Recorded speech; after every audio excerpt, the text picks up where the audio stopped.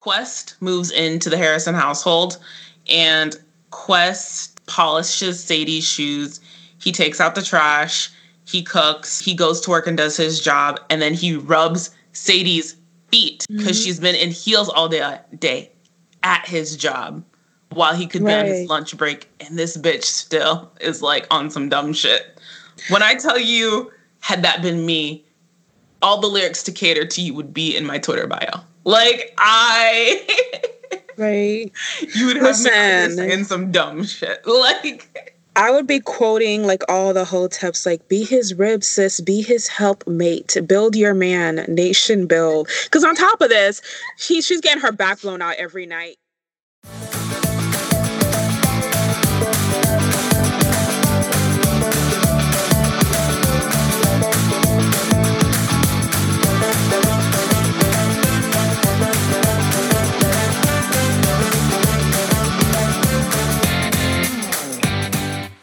Everyone, this is Alex.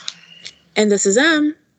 Welcome to the latest episode of The Good, the Bad, the Basic. This is the podcast for TV lovers, movie buffs, and binge watchers of all ages.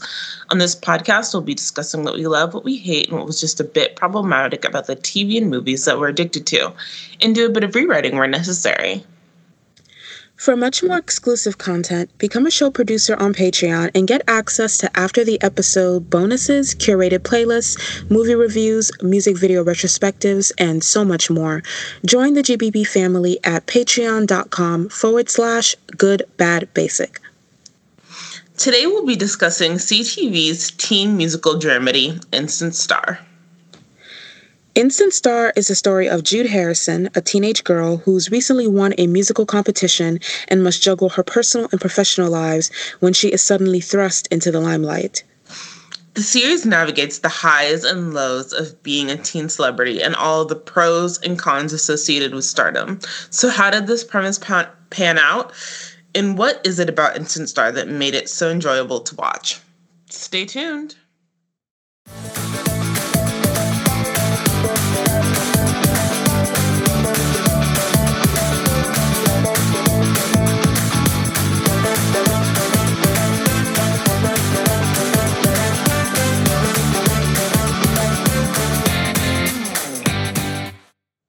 All right, everyone. So here are some details about Instant Star.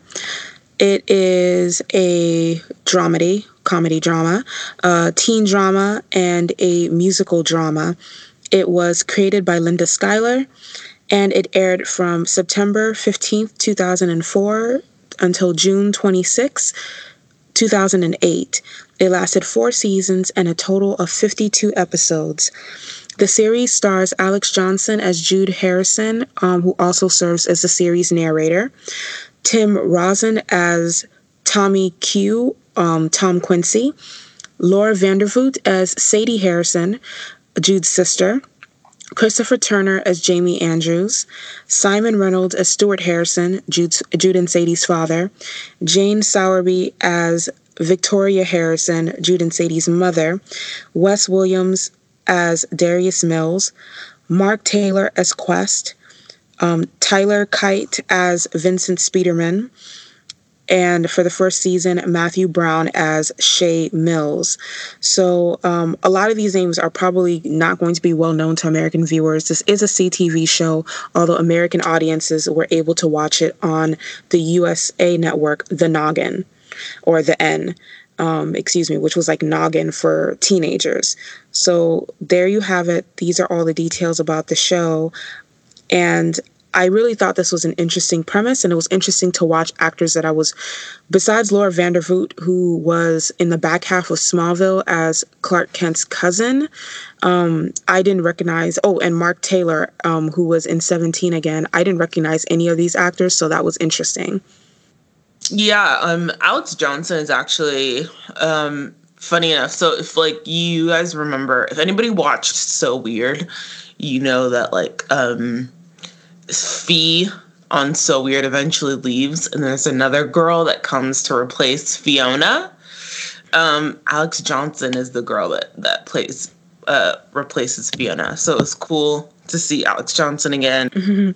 Yeah, I remember watching So Weird, but for the life of me, I couldn't remember Alex Johnson being on that show or even what her character's name was. So it was like I'd never seen her. Same thing.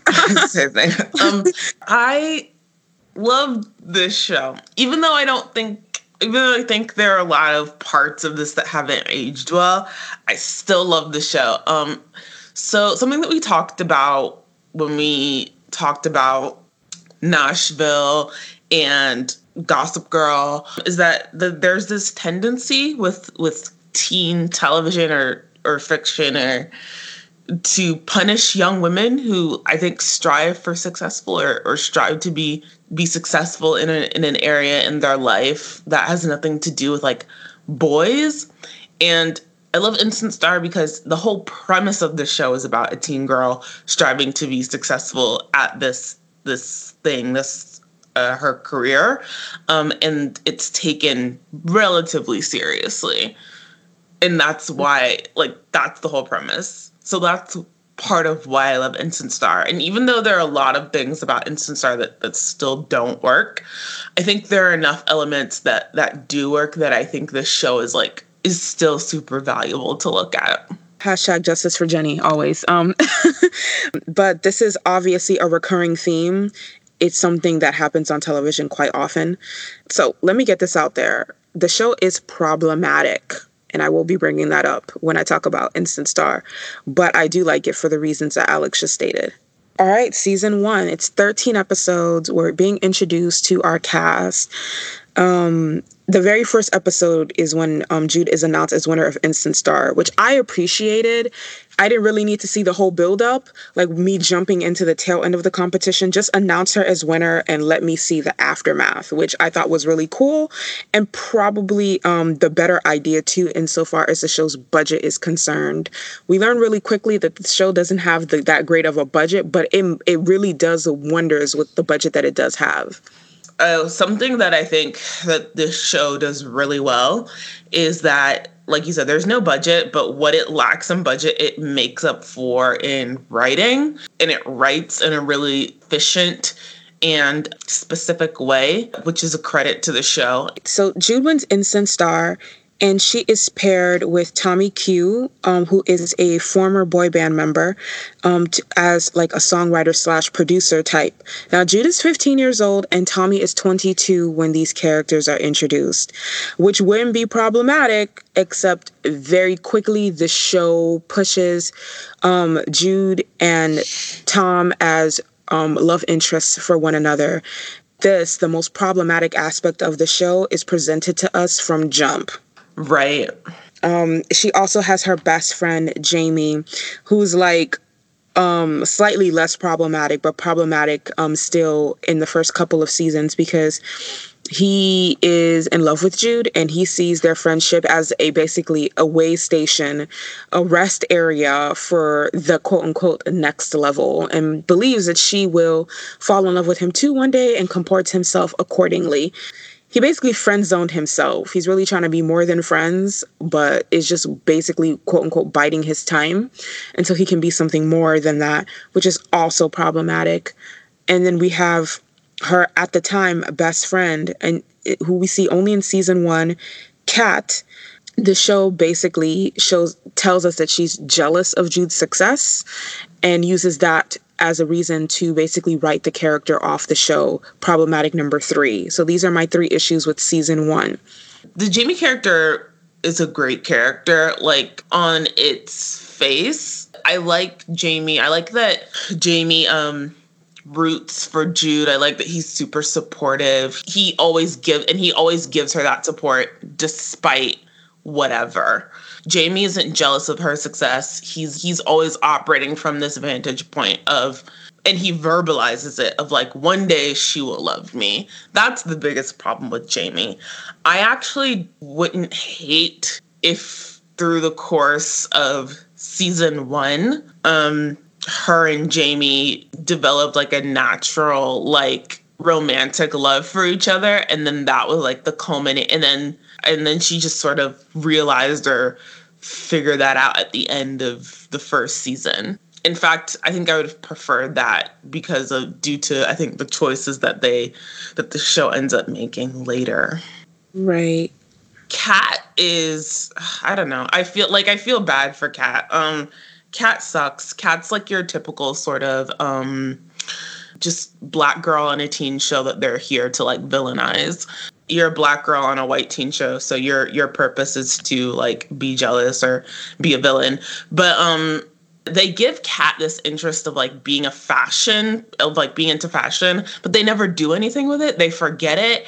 And it's just a bad choice from jump. They should have made Kat, in my opinion, the better choice would have been to make Kat also a singer, but let Kat be into like R&B music.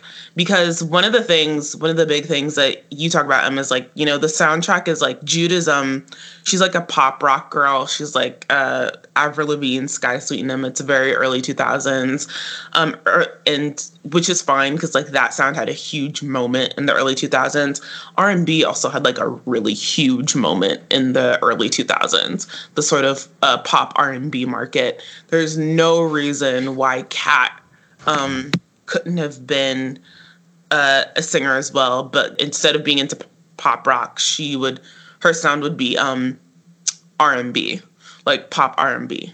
Right. And this would have worked because Barbara Mamabolo, who plays Kat, is actually a singer. So and she's singing live, and she's singing with a band like right now. So there was no reason to not do that. As far as her interest in fashion, I don't even know if that they forgot her interest in fashion. The show itself was just not interested in it because like almost every other episode, season 1, the only season we saw Kat, she would talk about her fashion and she'll talk about her upcoming fashion show. But the show itself truly didn't give a fuck. Like there's an episode where Jamie ditches her fashion show to be there for Jude. And instead of showing us that she's at her fashion show, they show Kat waiting outside for Jamie to come back. So right. They cared more about this prospective romance between her and Jamie than they actually cared about her, which is honestly worse than her forgetting her own interests, is that the show doesn't care about her interests. The Jamie character was fine. I thought that he was a less offensive version of the Xander Harris character. He was the Xander to Jude's Buffy. Xander was always super supportive of her as a Slayer, but he was also like kind of biding his time and waiting in the wings type of situation. I didn't think that Kat and Jamie made sense. I really think that the writers wrote in that relationship so that to like basically be like the impetus of Jude and Kat's relationship fracturing.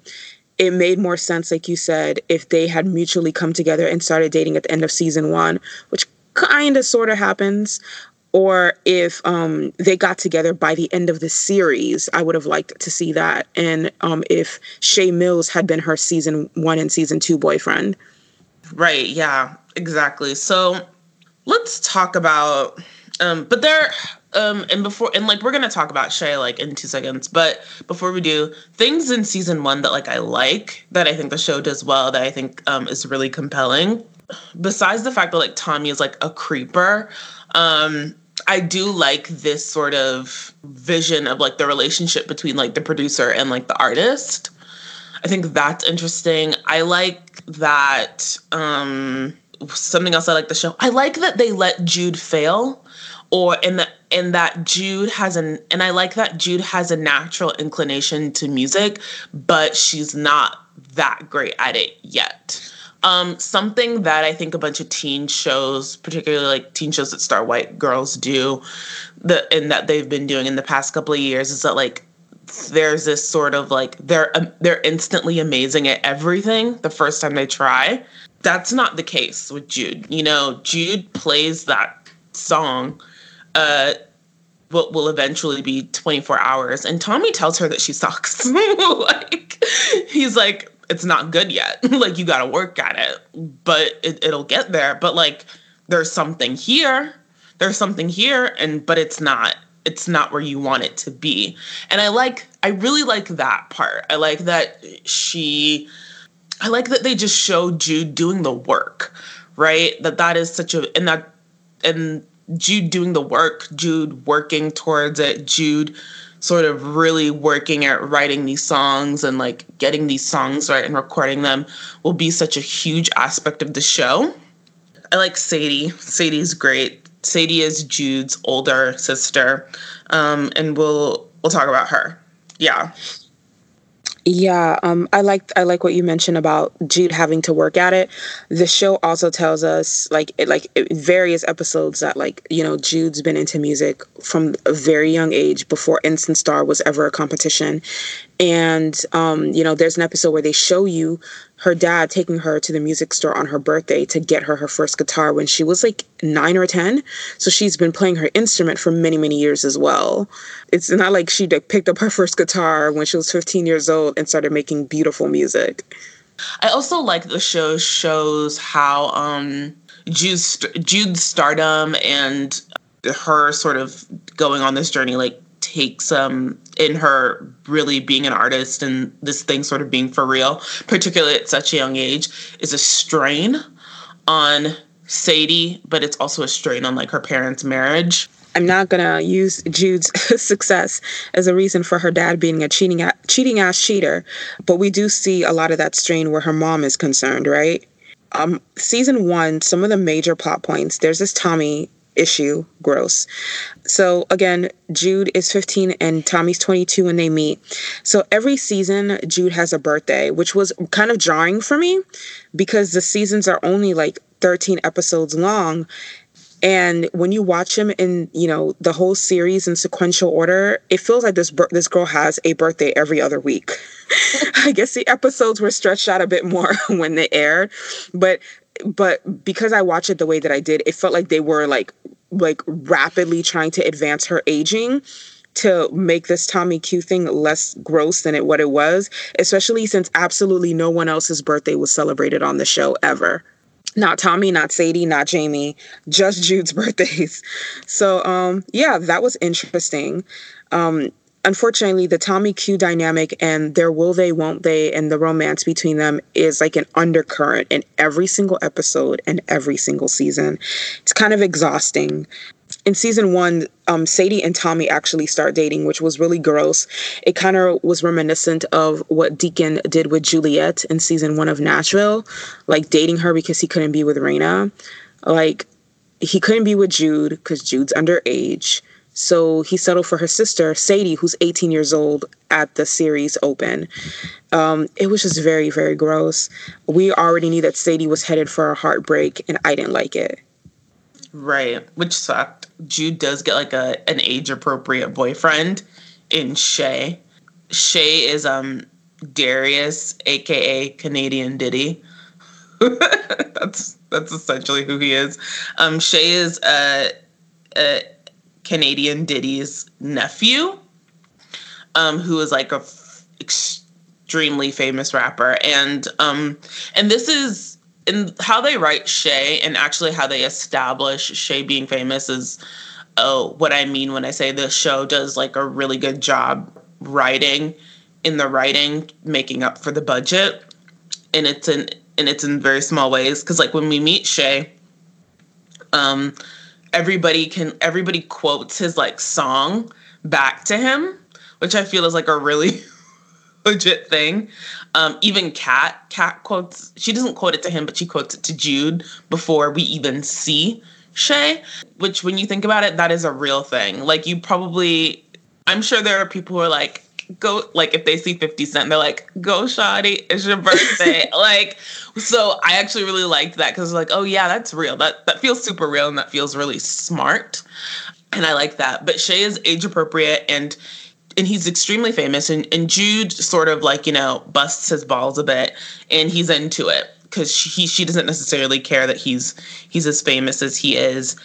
In fact, Shay serenades her at like this nightclub or whatever.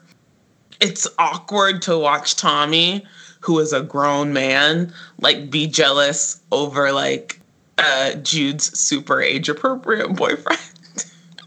Oh, yes. Can we talk about it? Like the way Tommy talks to, well, he can't talk directly to Shay that way because, again, Shay is Darius's nephew.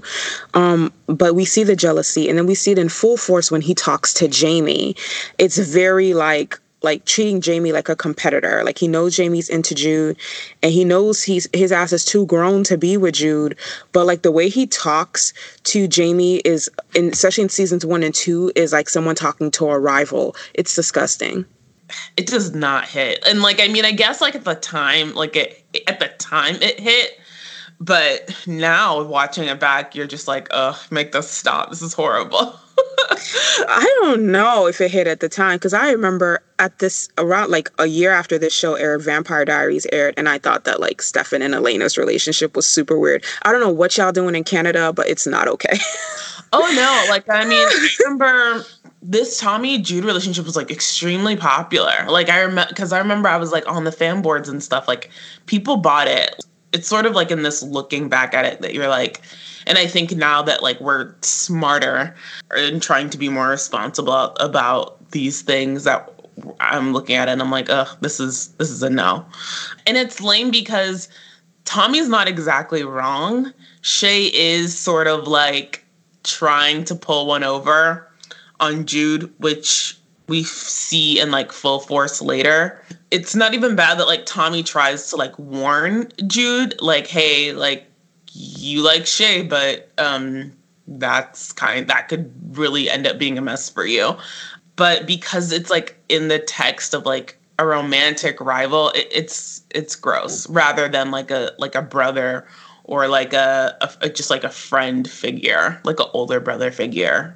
Like the show tries to portray Tommy's feelings for Jude as something that he is wrestling with because he knows it's wrong. And that doesn't make it any better, because if you truly thought it was wrong, you would get her a new producer. Yeah, like, and I guess that's what's awkward about it, rewatching the show now, is that like clearly somebody understood that like this premise was fucked up, but like nobody made the necessary moves to change it. Like, or to change the cohesion of it. Like, and there were a lot of options there to change it, which is unfortunate. Let's talk a bit about Jude's dad and this side hoe. That is so... Ooh. Yo, my man starts cheating on his wife with the travel agent, you guys. Like 10 points for originality, I guess. But when he's caught cheating by Sadie, like he sees her flirting, she denies it. Then she sees like this love note that this girl wrote in the pages of a travel magazine for him. He also denies it, saying that it's a joke. Then she sees this woman touching him right before a debate team. What do they call it? Well, I guess a debate. And she's on the school debate team. She sees him flirting and touching right before them. But basically, Stuart Harrison was lying his fucking ass off. Because it's in my notes, I'm like, this side hoe is bold. I'm like... she's bold. Like I'm like, my note is like, she really did show up to Sadie's job to plead her case. Like, what? Like, right, what? Right. It's super bold. It's super gross. And Sadie, to her credit, she's a good sister, honestly. Like, I have a lot of love for Sadie. She knows all of this is going on. She knows Jude is under a lot of pressure.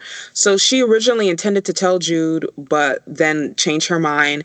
And Stuart's just as bold as Yvette, the side hoe, because when the girls are out of town, he brings this woman to their house. Like, does she not have her own house? Why would you bring your side piece to your house where your children live just because your wife's out of town for the weekend?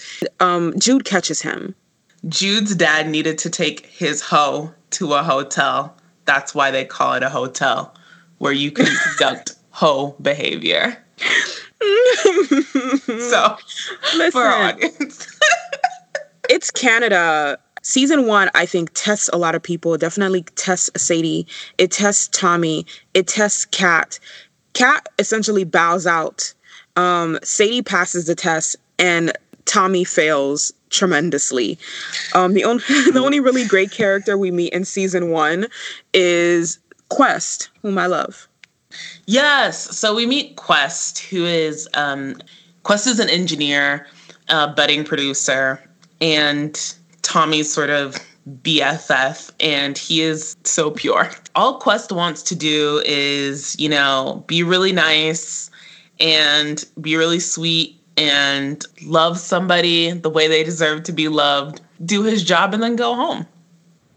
Quest doesn't have ulterior motives. It's amazing. Sadie starts dating Tommy. It doesn't work out. And after it doesn't work out with Tommy, she starts dating Quest, who is like super sweet.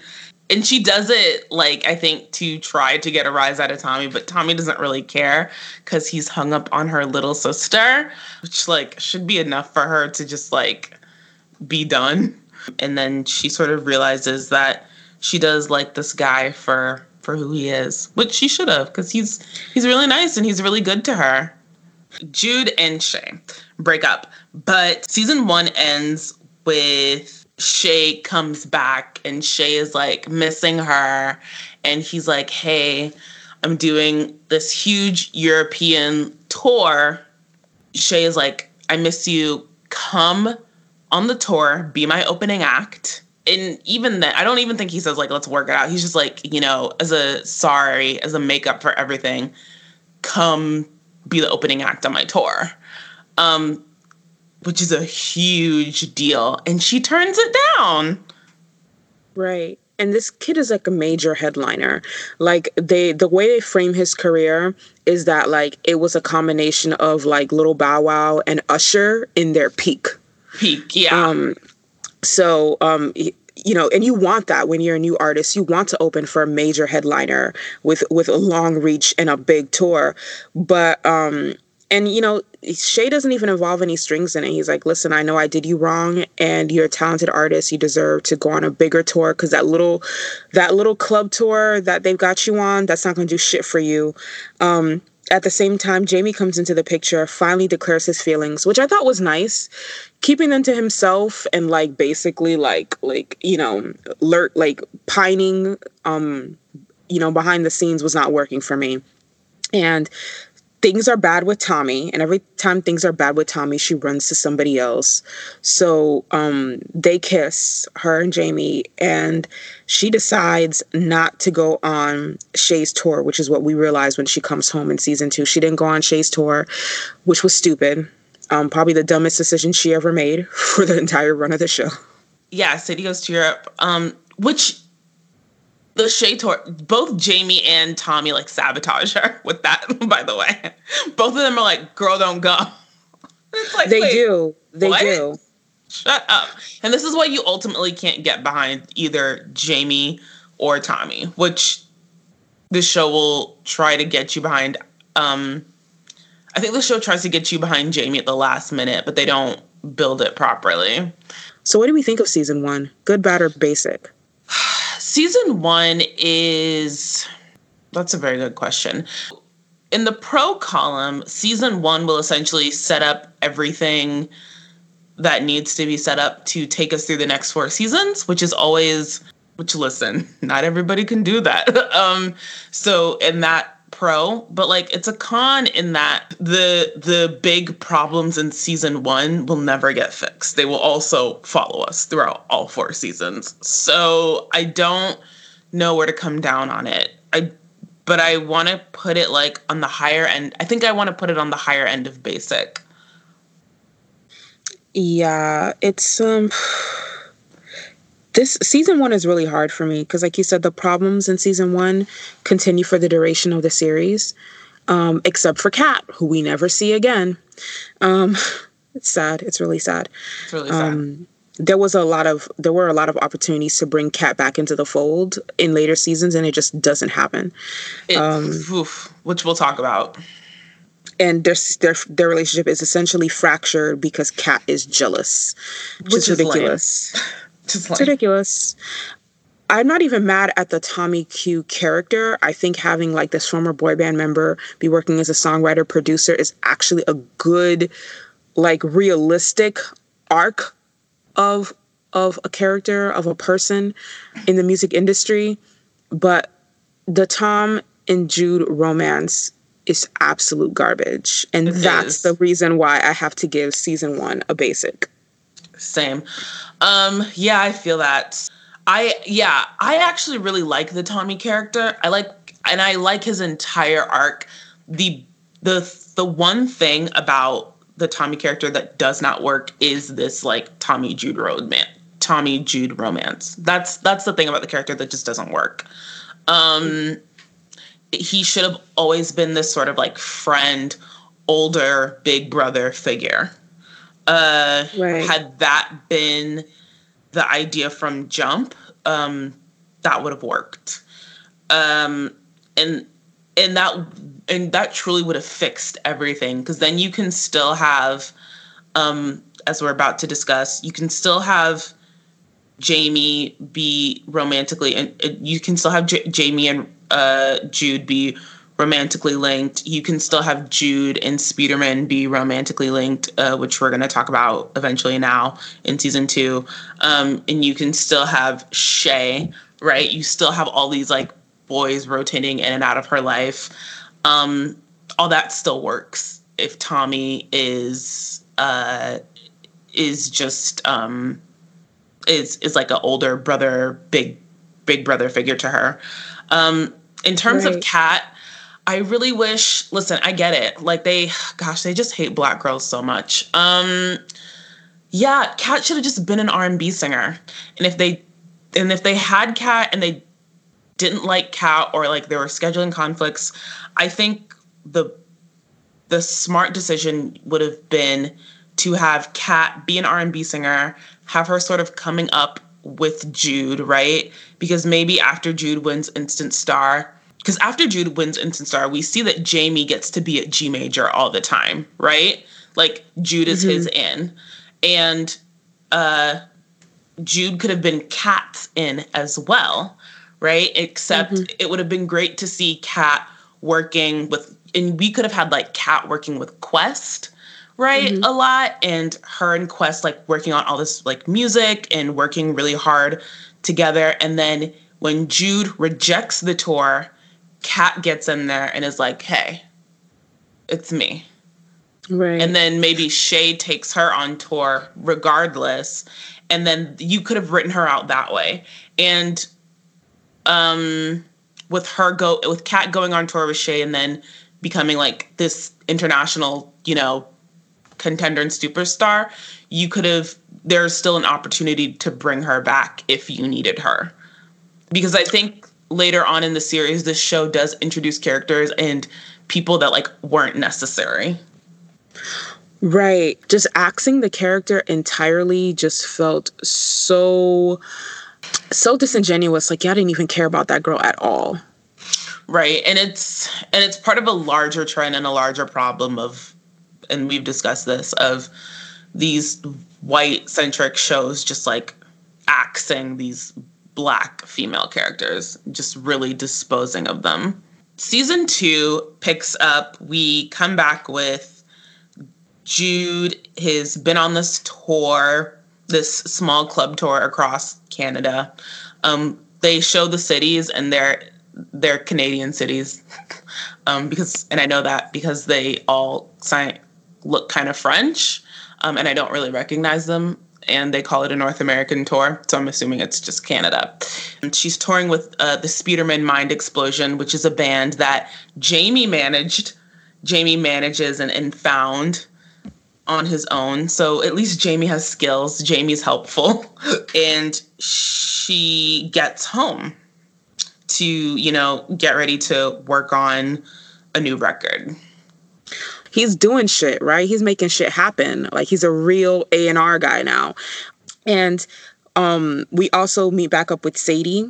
So in episode 13 of season 1, when she broke up with Tommy, he actually went to her and begged her forgiveness and begged to go to Italy with her.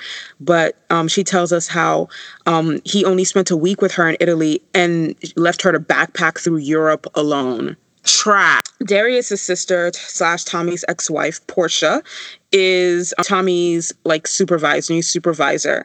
And she and Quest get real close, which also takes an ugly turn later on. We're going to talk about it in season 3. She clocks later on when Quest expresses interest in Sadie, and then in like episode 7, when they start dating, that Sadie might not be completely over Tommy.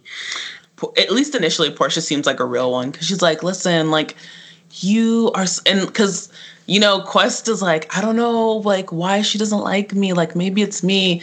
Portia's like, no, Sadie is on some real dumb bitch juice shit. Like, you remember people's birthdays, you're sweet, you're kind, you're thoughtful. You are not the problem. She is the problem. Right. And she doesn't even say like Sadie's a problem, because in her conversations with Sadie, she straight up tells Sadie, like, listen, Tommy Q is no one to be crying tears over. Like, Quest is a good guy. Get it the fuck together.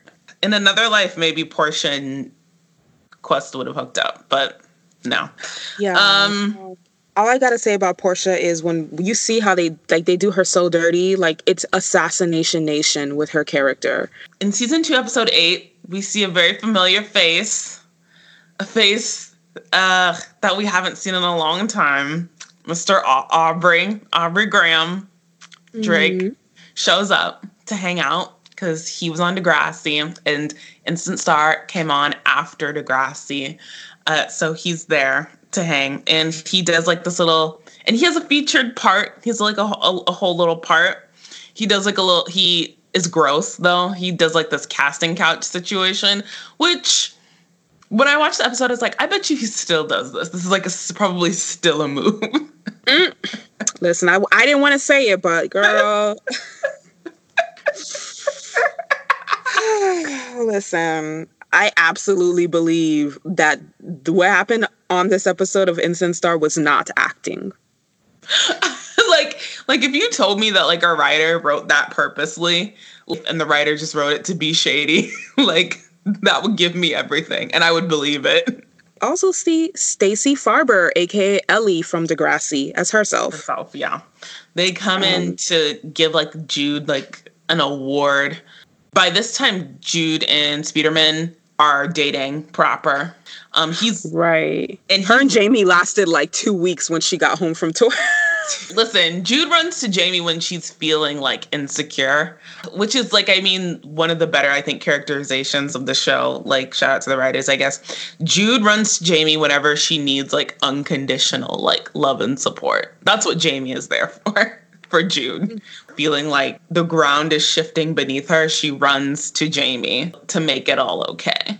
Speederman's like before they start dating, he's just like your typical insecure asshole. But then like once they start dating, he gets like legitimate reasons for that insecurity in the form of Tommy. Like before he was just jealous of his fellow bandmates, which was ridiculous. But then like he saw like the shit between her and Tommy, and there's even an episode where like her and Tommy get locked in a room together on her 17th birthday, episode 9, and like Vince and Jamie are trying to get into the room, and they basically like, you know, walk in on her sleeping on top of Tommy, which was really, really cringe. And like he basically calls her out, and he's like, do you really want to be with me? Like, is this what you want? And he has like the integrity to leave the relationship. I want to say one of my favorite episodes of season 2 was episode 1, where Darius wanted Jude to cover his favorite song, Stupid Girl by Garbage. One of my favorite songs. Like that song got me through middle school, you guys. And Jude tries to be a little diva about it, but she learns very quickly that sometimes when you're in the music industry, you're going to have to make performances and appearances and sing shit that you don't necessarily want to keep your label happy, to get what you want. Yeah, my specific note about that whole situation is, bitch, just sing the cover song. Yes, it's not hard. The song is less than 4 minutes. Also, she's just dumb. Like, she's being really silly about it. Like, because when you put it into perspective, she was allowed to co-write practically by herself her entire first record. That never happens. She was allowed to tour most of her own stuff on tour with doing no covers. That also like never happens. She's pulled a lot of diva shit before, and they've kind of accommodated her. This is the first time they're actually asking her to do something out of the norm. Girl, like, you better go sing that cover song and be happy. Right. I think that's what's like the worst about it, is that like she's been relatively like privileged as an artist to sort of have a lot of artistic freedom, really, to do what she wants. She's been allowed to dictate her own sound. That is virtually completely unheard of. And they haven't really altered her sound in a huge, significant way to stuff that's not her liking. Sing the cover song, girl. What are you doing? Right. They're not asking you to record this for your album. It's literally for an afternoon party. On a yacht, like with free drinks. Girl, you better get on Canadian Diddy's yacht and sing that song. This is something the show did that was like kind of brilliant, but also kind of annoying. They kind of put Darius in a lot of ways as like standing in Jude's way, like Jude's own personal villain. But at the same time, an adult or anyone who just knows anything about the music industry knows that nothing he's doing is outside of the norm. And he's actually, like you said, quite accommodating. Several times in my notes, like all my notes are like, Darius gives really great advice. Jude needs to listen to Darius more. Like, that is consistent in my notes about all these seasons. Like, he's actually really smart. Because, I mean, you call him Canadian Diddy as a joke, but, like, the real tea, if he was really Diddy, he would have dropped her ass so fast. He would have. Somebody will send you your luggage. Yeah, basically. Something I want to talk about super quick. In season 2, Tommy and Jude are on, like, are on their bullshit, like they always are. And to the point where Jude feels like she can't work with Tommy. So Quest, before it was just an engineer, becomes her producer. Quest produces Jude for a bit. And let me say something. Nobody appreciates Quest. Like, Quest is so good to people and nobody appreciates him. Jude ain't shit because, like, it was an upgrade of the highest upgrades. So Speak on it. Season 2, episode 10, he doesn't talk down to her. Like, he's pushing her to be better. And not only that, he's not trying to fuck her. He's not trying to have sex with her. He's letting her co-produce her own record. Quest is like, hey, like, what mics do you want to, like, which mic do you want to record with? You can pick. And Jude is even like, I'm allowed to pick? Like, what? And I'm like, look at Quest out here helping old girl build her production skills. Letting her have a say. We love to see it. And what does this bitch do? She goes running straight back to Tommy. I hate it. I hated it so much. And this is another thing that I hated, not just because Quest is all the things you just said, but the driving force behind her behaviors where Tommy is concerned is always the fact that Jude loves Tommy. I'm not going to minimize her feelings or whatever, but I will say that this could have been handled better if Jude had come into the picture having these feelings for Tommy, and then Tommy immediately shut it down. Jude's feelings for Tommy are encouraged, even when they're not dating, because he is jealous of potential suitors.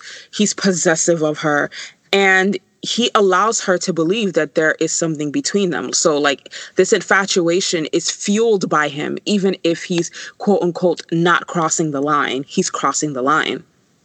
Right. It's, He could have shut it down and baby girl could have moved on with her life, really, if he was really about something. Really, if he was about something. And to the show's credit, I think they address, at least to, like, Jude always spiraling out when Tommy is on, like, his fuckboy shit, which he is constantly. Like, the show does address it at the end of season 2. So let's talk really quickly about Jude's mom taking her money and then bouncing.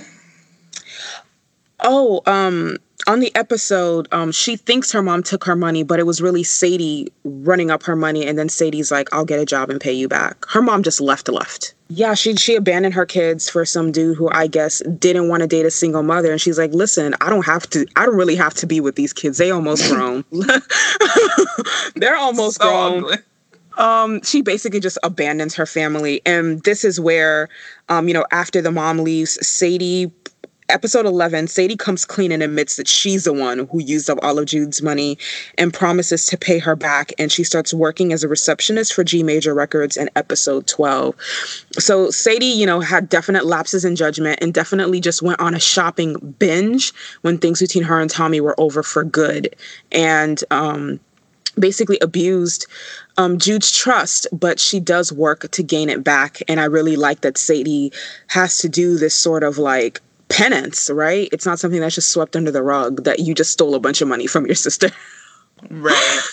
So I misspoke when we were reviewing season 1. Season 1 was not the last we saw of Kat. Kat and Jude actually had their friendship breakup, season 2, episode 5. And this is after Kat acts out and tries to kiss Jude. Well, not tried, kissed Jude's dad at a movie premiere to make Jude jealous and upset.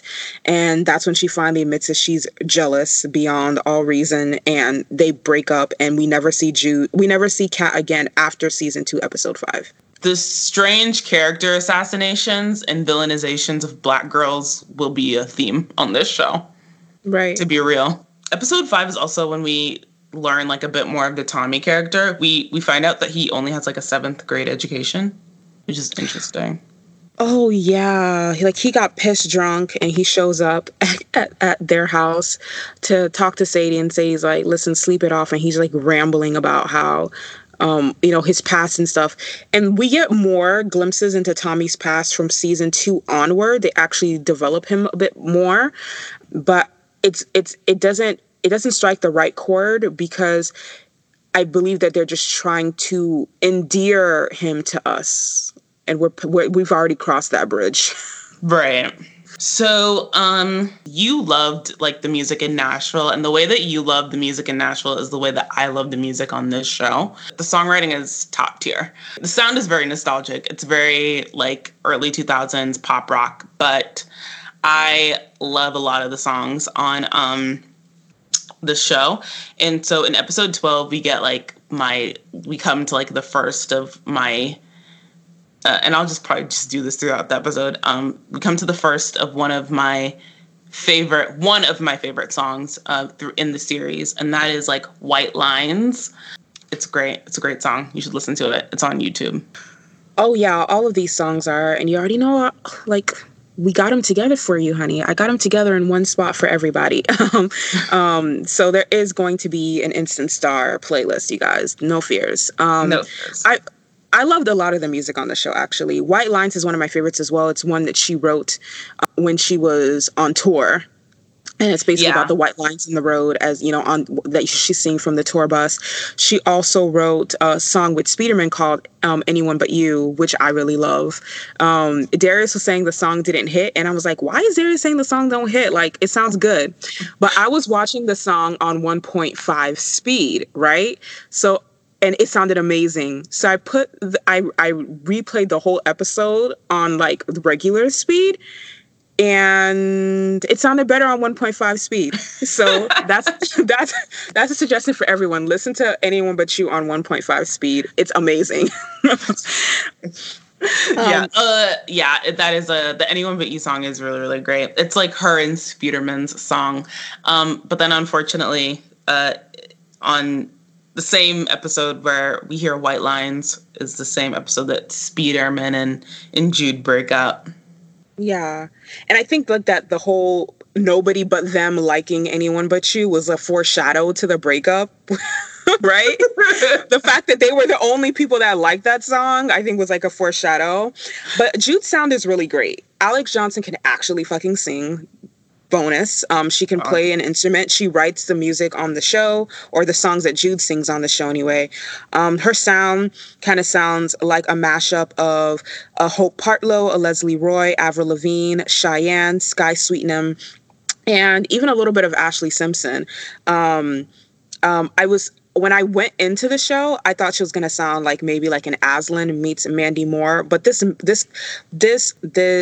amalgamation of all these other really popular and very young, early 2000s pop rock girls was actually a really great sound. And I fuck with a lot of these artists that I just named. Like, I listen to all of them still. So knowing that the songs are actually well written and didn't sound like super corny was a huge relief for me going into the show. Yeah, so one of the big things that I think Instant Star does really, really well is they got like an actress who can actually sing.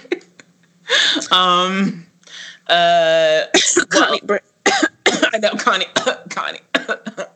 That's everybody. Tim Rosen can actually sing. Alex Johnson, who does the bulk of the singing, can actually sing. Alex Johnson is still a musician now. She doesn't, for the most part, from what I see, like, she doesn't even really act anymore. She primarily is just like an indie artist. Shout out to UCTV. You did that. Like, definitely. So many people have failed. You succeeded. I'm so proud of y'all. On God. Oh, and of course, I have to mention, like, my first, like, favorite song off the show was in season 1, the Waste My Time duo with Jude and Shay is a bop. Great song. And Shay actually has flow. Like, he's not one of those, like, rappers, you know, quote unquote rapper characters that you put on a show that has, like, no flow, no style, no swag. Yeah. Jude tells Tommy that White Lines is about him, ill. And they kiss again, ill. Mason, who is like another talent, goes on tour. Jude doesn't go with him. She's just like, you know, working on this album. Quest finally asks Sadie out after, you know, showing great interest in her from, you know, very early on, since like probably around season 1. We also meet this character, Patsy, in season 2 as well. Patsy's a great character that we meet from season 2 to season 3. And she is played by, now I don't know if her name is pronounced Zoe or Joie, but either Zoe or Joie Palmer plays Patsy Sewer. They compare her to Janis Joplin, which is true insofar as her vocals, but like her style is more like a Courtney Love. And she's a great artist as well. You'll recognize her. She is in Lost Girl. She's in a bunch of like other Canadian TV joints. She's very, very familiar. Patsy is another one of Jamie's artists that he's found. And Patsy is actually like not that stable, which we'll come to talk about next season even more so. Patsy and Jamie start dating / hooking up. And it's the first time that Jamie like becomes like tolerable is when he is like hooking up with Patsy. Yeah, they start dating in season 3. Another relationship that's weird because she's an adult and he's still a minor. But this show really don't care about that kind of thing. Does not care. The big tipping point at the end of season 2 is that Tommy's supposed to be somewhere and he's not. And Jude spirals. Jude goes to meet up with Mason on tour, and she gets drunk at a bar, or specifically this guy keeps buying her drinks and encouraging her to drink. And then she gets drunk and he takes pictures of her while she's drunk. So, which I thought was actually very realistic showcase of what happens to young girls and celebrities, right? When you lose control in public spaces, because there's always some parasite willing to exploit the situation. Right. Subsequently, everything that happens. Season 2, episode 13 also marks my next favorite song, probably my favorite song throughout the run of the series, which is There's Us. Great song. Yeah, that is a really good song. It ended up being covered by your favorites. Yeah, the Backstreet Boys covered it. Because I remember that being like a bonus track on one of their albums, and you're like, there's a song on here that the Backstreet Boys covered. I'm like, which one is it? And I'm like running through their discography in my head. I'm like, it's got to be the bonus track, right? Because like they didn't really do bonus tracks the rest of their albums. But it's a really well written song. It's not my favorite from Instant Star. Like I have other favorites. I thought that would be my favorite when it first started playing because I'm a big fan of ballads. But I have like another favorite that shall be illuminated later. I'm excited to find out. Yeah. But it's a really great song, and season 2 ends, in this really precarious situation for Jude. But what were your thoughts on season 2? Good, bad, or basic? You know, if we put aside this prevailing Tommy Jude drama that they insist on, I think it's good. Yeah, I actually think it's good and better than season 1. And the reason why I say it's better is because the bulk of her like romantic interests in season 2 were Speederman. She went on tour without Tommy, and then Tommy left town. Like pretty much anytime Jude is Tommy free is a good time for me. Like that's just the way that it is. So let's just go into season 3. Season 3 also 13 episodes, and Jude is a guest on one of the episodes of the new season of Instant Star, and everything's going well, but then the pictures come back to haunt her. Yes. So this is it. When the blackmail comes in the form of the pictures, which thankfully were not nude photos, Darius is like, I'll handle it. Because Darius handles shit.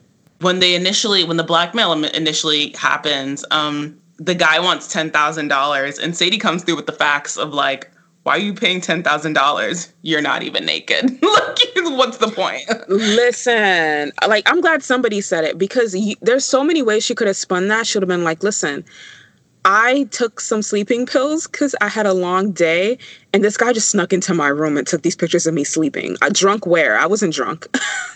Right. like, there's so many ways he could have spun this shit. Like, come on. Yeah, it's like, your boobs aren't out. Like, you're not... Like, it's not like you're having sex with him. Like, please. Because I guess at this time, like, it was still... And the show will, like, sort of remark on this in this very episode, is, like, what's interesting about this story is it talks to this idea of, like, female artists really needing to be, like, pure in the public's eyes, whatever that means to be pure, because that's such a relative... Like, even that within itself doesn't mean anything. Also in episode 1, we'll meet Karma, who is the newest Instant Star winner.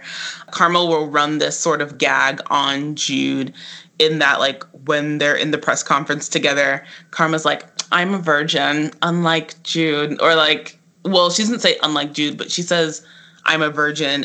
And then she implies that Jude isn't. Right. And she the delivery is flawless. Like, this is a masterclass in shade. Because first she opens with this glowing compliment and praise of Jude as an artist, and then just slides that in on the tail end. Flawless delivery. That's in episode 2. In so doing, and basically implying that Jude isn't sexually pure, #patriarchy, she ends up replacing Jude for a bar mitzvah gig, which Jude didn't even want to do in the first place. So when she realized she's been replaced by Karma, she decides to act up. And that's a funny episode. That's a really funny episode. That's also the episode we learned where Karma's not a virgin because she's fucking Speederman. Right. Jamie also... it's bad when Jamie's out here serving hard truths, too. Because Jamie also tells Jude, like, her breaking down and not wanting to perform every time Tommy does some new fuckboy thing is not the wave. And, it's he tells her to grow up. Yeah, he tells her to grow up. He's like, what are you going to do? You're just going to always do this? And I was like, damn, that's real. Listen, and he shouldn't have even been in a position to say that, right? Like, I feel like other people gave her like similar kernels, nuggets here and there, and she just in one ear and out the other. Darius was trying to keep it real with that girl, but she wasn't listening either. Let's talk about Patsy. Yeah, gone too soon. In episode 4, Patsy goes to the big rock concert in the sky. And credit to the show, but also like, fuck this show. The show like really takes the time to mourn Patsy. The next 2 episodes will be consumed with everybody dealing with Patsy's death and grieving. And they take 2 whole episodes to address Patsy. It's like lame that like Patsy can get this like really thoughtful send-off, even though she wasn't really particularly a part of their lives for that long. But then like people like Kat and her mom are just sort of kicked to the wayside. That's frustrating.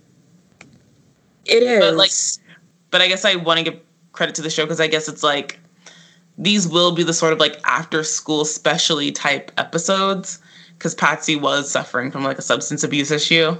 Yeah, there was lots of drugs and a lot of alcohol in her life. And Patsy, throughout her run on the series, alluded to a very terrible childhood. And, before her death, also alluded to feelings of inadequacy. She talked about her brother, who was also a substance abuser, and how he was, quote, the real musician in the family. So Patsy had a lot of pain and a lot of demons. And, at this point, she and Jamie are together, and her and Jude are really close friends. She was actually crashing with Jude in the tail end of her downward spiral. And so they're both very, very affected by it. Darius wants to release her record in memoriam, but the packaging, some of the production, and just the media around it doesn't reflect Patsy as a person. And Jude's not with it. But, he also plans a benefit concert for homeless teens, which Patsy used to be, a homeless teenager. Everybody kind of grieves in their own way. There's this really cool sequence when they try to steal Patsy's ashes to do like a bonfire by the beach, and they can't get in, and no one gets the key cards, and eventually Vince manages to get the ashes. And at the end of the episode, we learn that Darius is the one who gave him the key card to get the ashes in the first place, basically pretending he doesn't know what's going on, but he gave Vince the key card, which I thought was like a really, really cool moment. Like, Darius is not a cold-hearted man. He's a businessman. There's a difference. Jamie blames Jude for Patsy's death and his grief. Tommy, of all people, will end up having like a good perspective on Patsy, and that like, because Jude then begins to blame herself, and then she sort of blames Jamie as well. And Tommy kind of says like, it's no one's fault. Like, she was always going to do what she was going to do, and that's just the way it is. You can like try to help people with addiction and who struggle with addiction, but ultimately like they have to make the choice of whether they're going to get better or not, which is really hard. Yeah, it's so it's heavy. It is heavy. It's crazy. So this episode in particular, episode 7, Jude and Tommy take a road trip to find recording locations. And it's so skeevy because like you can see him literally counting down the days till she turns 18, because she's going to turn 18 this season. Yeah, Darius and Tommy essentially have an exchange about this. And Darius is like to Tommy, like, don't have sex with Jude. She is only 17. Tommy responds, she's 18 in 1 week. Then I can do whatever I want to do. Ew. I just threw up in my mouth. Yeah, so listen, we've probably like touched on things like grooming before, but if Jude and Tommy's relationship is good for anything, it's basically textbook grooming. Grooming doesn't necessarily imply that molestation is going on, but more like a psychological long play, like you're playing the long game, getting this person when they're young and in their formative years while they're still a minor, basically so you can have quote unquote first dibs once they become legal. So they go on this road trip for like recording locations because they want to like do something fun with, I guess, her new record. And Tommy essentially like takes Jude to meet the equivalent of his mother, not his actual real mother, but like the emotional equivalent. Yeah. His mother's still in the picture, but they don't have a good relationship. So he takes her to like the all girls boarding school where like the woman who helped him when he was released from juvie, where she works. She works at a girls boarding school, and she even gives him the key to the headmistress's bathroom, which he says has like amazing acoustics. But then they like bring in this Hunter character. Remember that shit? My note is like, it's dumb. So they kept alluding to this Angie character, right? And so they bring in her older brother, Hunter, who blames Tommy for what happened to his sister. Tommy also blames himself for what happened to Angie. It's a whole thing. And then what do we do to get Tommy off the hook? He, A, saves Jude's life from Hunter, and then B, we learn that Portia's the one who cut the brakes on Tommy's car, and which led to Angie's death. So nothing is really Tommy's fault. He's the knight in shining armor. Shining armor. And like, and what's ugly about this plot is that like once again, like a black girl is like sacrificed. Is like has her character assassinated and is once again sacrificed at the altar of like nothing. I'm so upset. I'm literally so upset. To make this Tommy character redeemable, but like there's nothing redeemable about him. I feel like they keep doing it to try to like make the audience feel better about the fact that he's a creeper, but like no, like or to make anybody who has like sense who's watching this feel better, but like it's a hard no. It's a hard no. Right. The fact that he didn't have anything to do with Angie's death. And I can't even say he had nothing to do with it because Portia did what she did in an attempt to hurt Tommy. She thought he would be driving the car because he divorced her for Angie, right? Just because Tommy is not guilty for this and he's not like a murderer doesn't mean that he's still not like a predator and a creeper. Like one doesn't cancel out the other.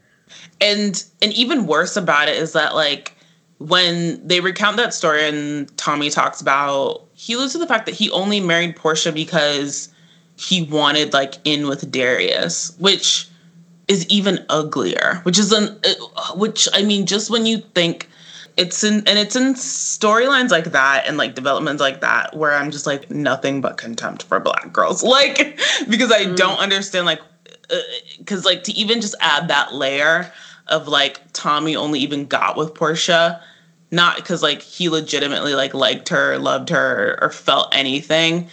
Not that Tommy is some prize, but like clearly the show has decided that Tommy is a prize. The sort of romantic hero only got with this black girl because like, you know, he just like needed something from her brother. It's so freaking ugly.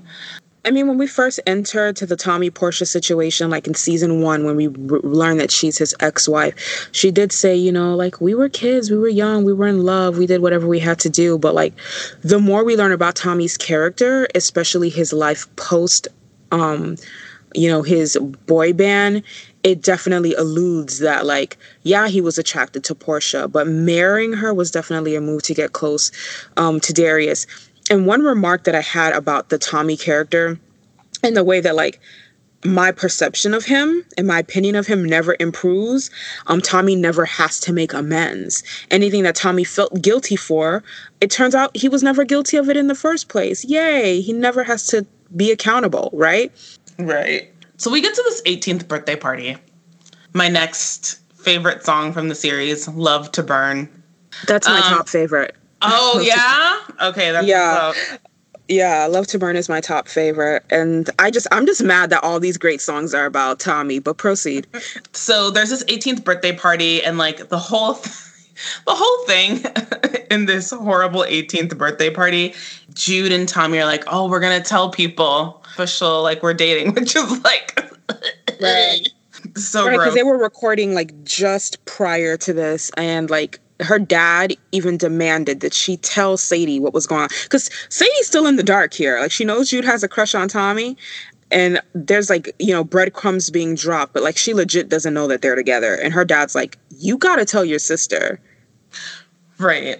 So she's like, we're gonna tell everybody. And then Jude changes her mind and she's like, no, let's keep it on the low. I don't want to tell people. And everything that we just talked about with the hunter and the stuff happens. And then in episode 9, Jude finally like comes clean with Sadie. By this time, Sadie, like, Quest is like really sweating Sadie. He's like really into her. Sadie is on some real stupid shit. That's my note. Yeah. And it's unfortunate. So then Tommy gets like crazy, like wasted because he's Tommy and he's full of drama. And then just to amp up the drama just a bit more, Sadie like kisses Tommy while he's like drunk. And Jude sees, and it's a whole thing. Yeah, and she ends up, I believe she ends up leaving her birthday party with Jamie after she walks in on that. But to her credit, Sadie, you know, says, you know, tells Jude, like, I kissed Tommy. Like, he did not initiate the kiss. and that she realized when she kissed him that she was over him, like she was basically just romanticizing this former relationship, and that she was in love with Quest, who breaks up with her when she does this. But in episode 12, she makes a grand gesture for Quest, and she gets her mind right. She gets her mind right. And, like, listen, Quest was right to break up with her. So right, because Quest didn't deserve any of this. He did not deserve a single ounce of this drama. This is not what he's about. Listen, I love Quest so much. Listen, it's facts only. Like, he's like the only, like, legitimately, he's the only character on this show that has like true integrity. We're gonna get even deeper into it in a minute. So when Jude runs away from her birthday party, she runs because Jamie has this whole come to Jesus with this new character, Pagan, in a storage locker, which I don't care about. But when Jude sort of like runs away from her 18th birthday party with Jamie, they run away together and hang out in her like little workspace that she has. And Jamie's in his suit because he was coming to her birthday party, and she's in her dress, and they play like this like slow music, and it's sort of like a montage of her and Jamie hanging out in this workspace, and they film them in slow motion, and the frame is like lit in like blue, and it's supposed to be like very intimate and romantic, and as the viewer, you're supposed to take that from it. Very intimate, romantic, and secret, and like, they're running away together. But it doesn't hit. Right. It doesn't at all, because we know what she's doing. She's falling into that old pattern. Tommy fucks up, or Tommy hurt me, so I have to go to Jamie for comfort. It's like you said, she goes to Jamie for unconditional love and support.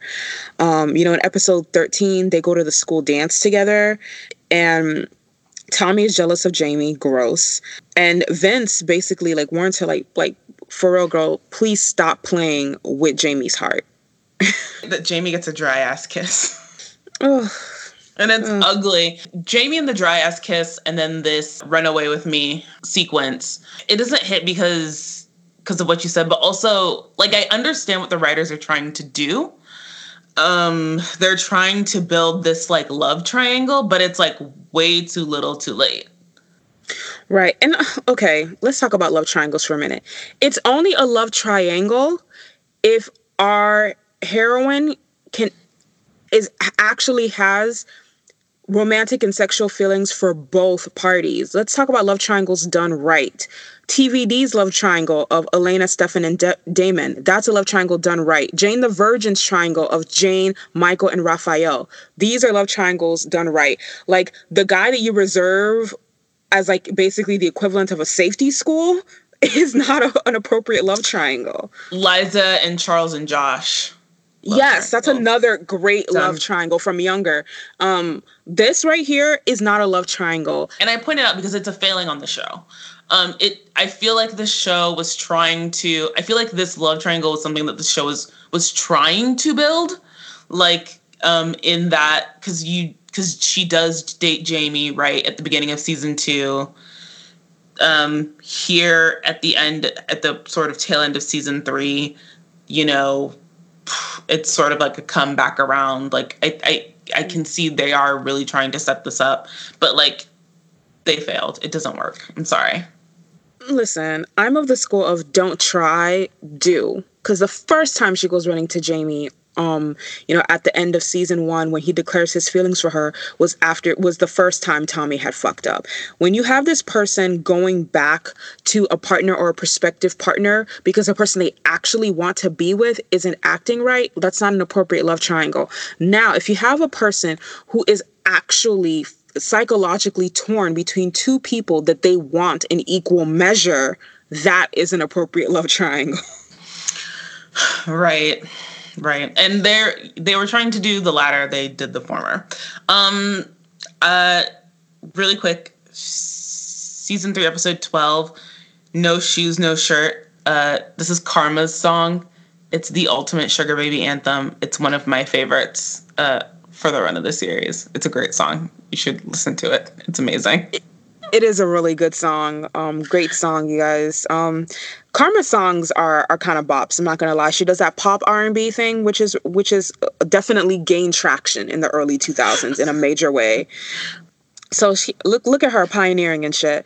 One of the highlights of season 3 is that in episode 13, Karma and Speed get fake married for publicity, and then they realize that shit was real. They got a real marriage license, and it's a real ordinator, so they're really married, and they decide to stay married, which it definitely gave me some like Nick and Jessica reality show vibes, and we'll get into that in season 4.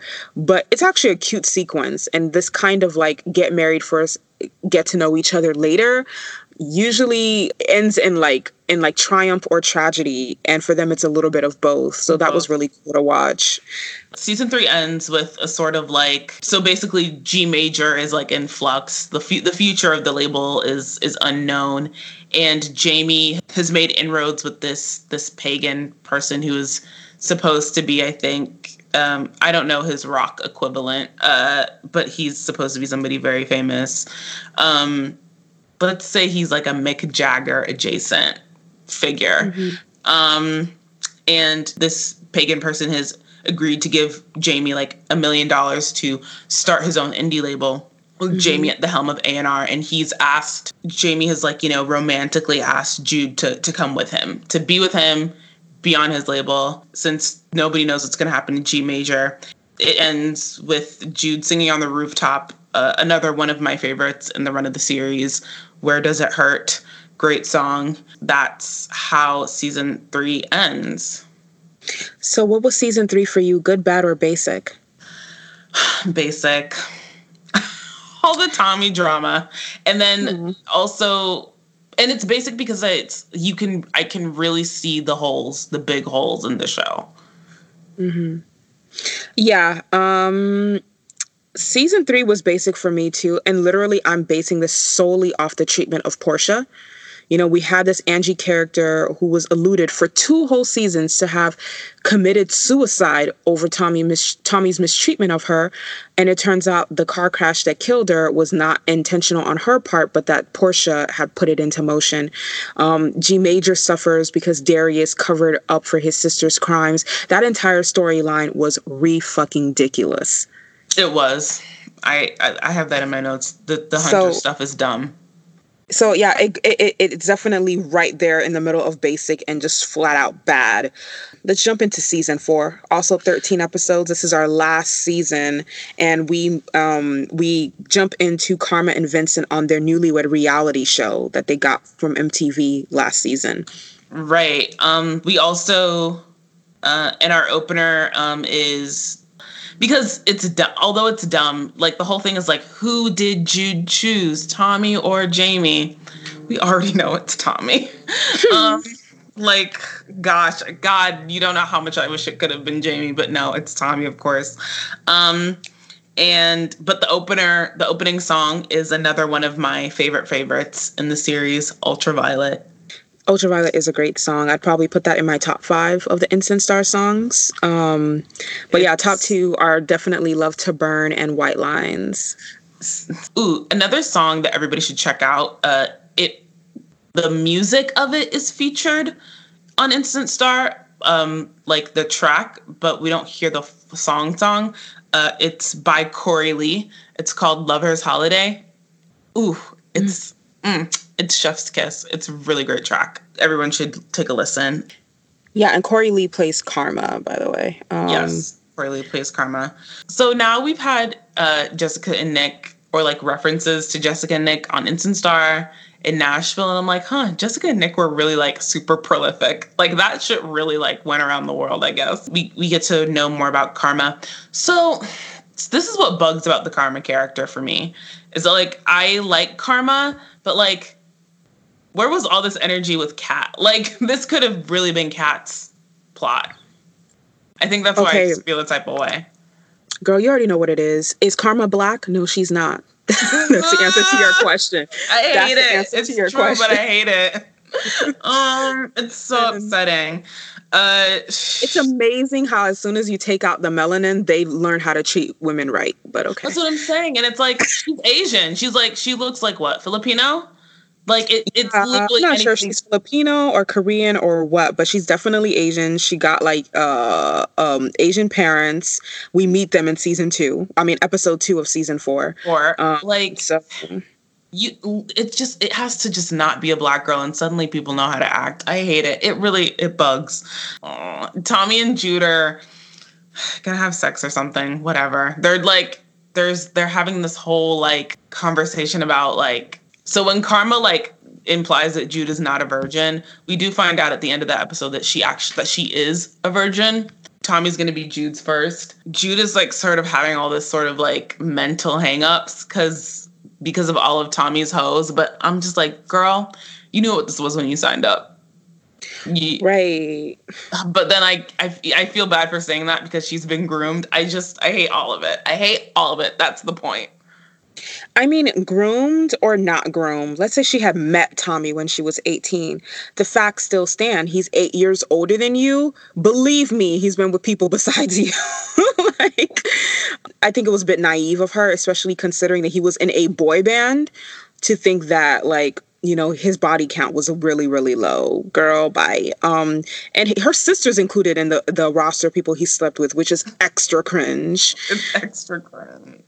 But they have sex in episode 1. And I hate it. I hate it so fucking much. You don't understand, you guys. When I tell you, and I can't stress this enough, that the Vincent Karma storyline is what saves season 4 for me, I'm not kidding. I'm not kidding, you guys.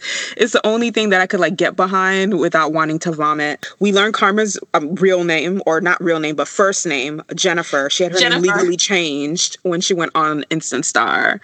So Karma used to be Jennifer, and the show Rockstar Newlyweds pays for a marriage, like a real marriage ceremony, a televised ceremony for them, which is cool. Karma gets Sadie to be her maid of honor.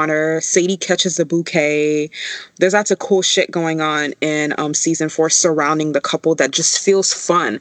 Like it feels like what I feel like a lot of season 1 should have felt like, where you're just like falling into the celebrity lifestyle and like drinking up all the partying and all the fun, which we never really got to see Jude do, but we get to see Vince and Karma do.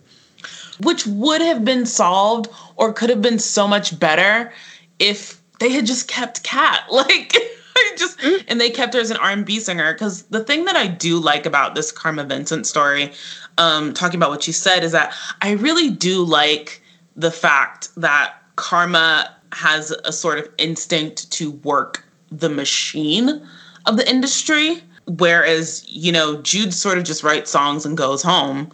Karma has an instinct and knows that there is like a bigger media game to be played. And I like that. I don't think the show takes that position. In fact, I do think the show sort of codes to you that Karma is dumb and Karma like is lesser than Jude because she cares about this sort of like fame game, but which is a failing on the show. But I like that she does. I think it's, as a viewer, or just as a specific individual audience viewer, that is actually a really interesting part to me. And I wish that the show would have taken that like a bit more seriously. Right. It definitely portrays Karma as less than and frames her as some sort of opportunist for trying to garner publicity and media attention around her career, which is ridiculous. Yes, there are instances where Karma takes shit too far, but for the most part, what she's doing is what she should be doing as a rising artist, especially in this era, right? Early 2000s, you need those clicks, you need those views, you need those engagements, you need that viral video, you need that interview, you need that good cover or sample that's going to set you apart. And, you know, she really does try to play the game. And the show, I won't say they directly punish her for it, but they do these call outs via Jude, via Speederman, that like, you're doing too much, Karma. But she's not, though. And they do it also via like Jude, Tommy, and Karma are going to be the judges on the new Instant Star, right? Mm-hmm. And they sort of, I guess, punish her by, Jude and Tommy sort of get this, like, huge, big reception, right, from the people at the press conference. And when Karma walks in, everybody's just like, ugh, Karma. Yeah, they were trying to treat our girl like she was Paris Hilton or somebody, and I was not fucking with it. It's not okay. The more I think about Kat, the more upset I get, but also the more I realize how, like, disingenuous it was to even have her on the show in the first place. It was like they had this black girl character on the show just so people could say that they had a black girl. Same with Portia.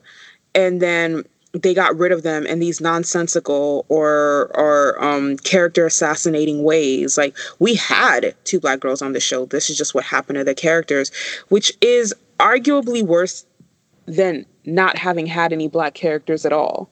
In episode 4, we get this person who will be revealed to be Pagan's daughter.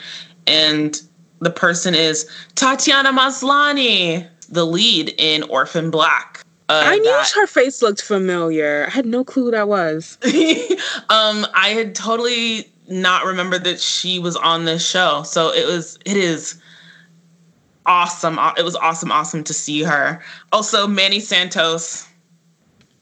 Right. Cassie Steele is on this, but not as herself like Aubrey and Stacey were. She plays a character called Blue, who was from Instant Star and is trying to come up as well.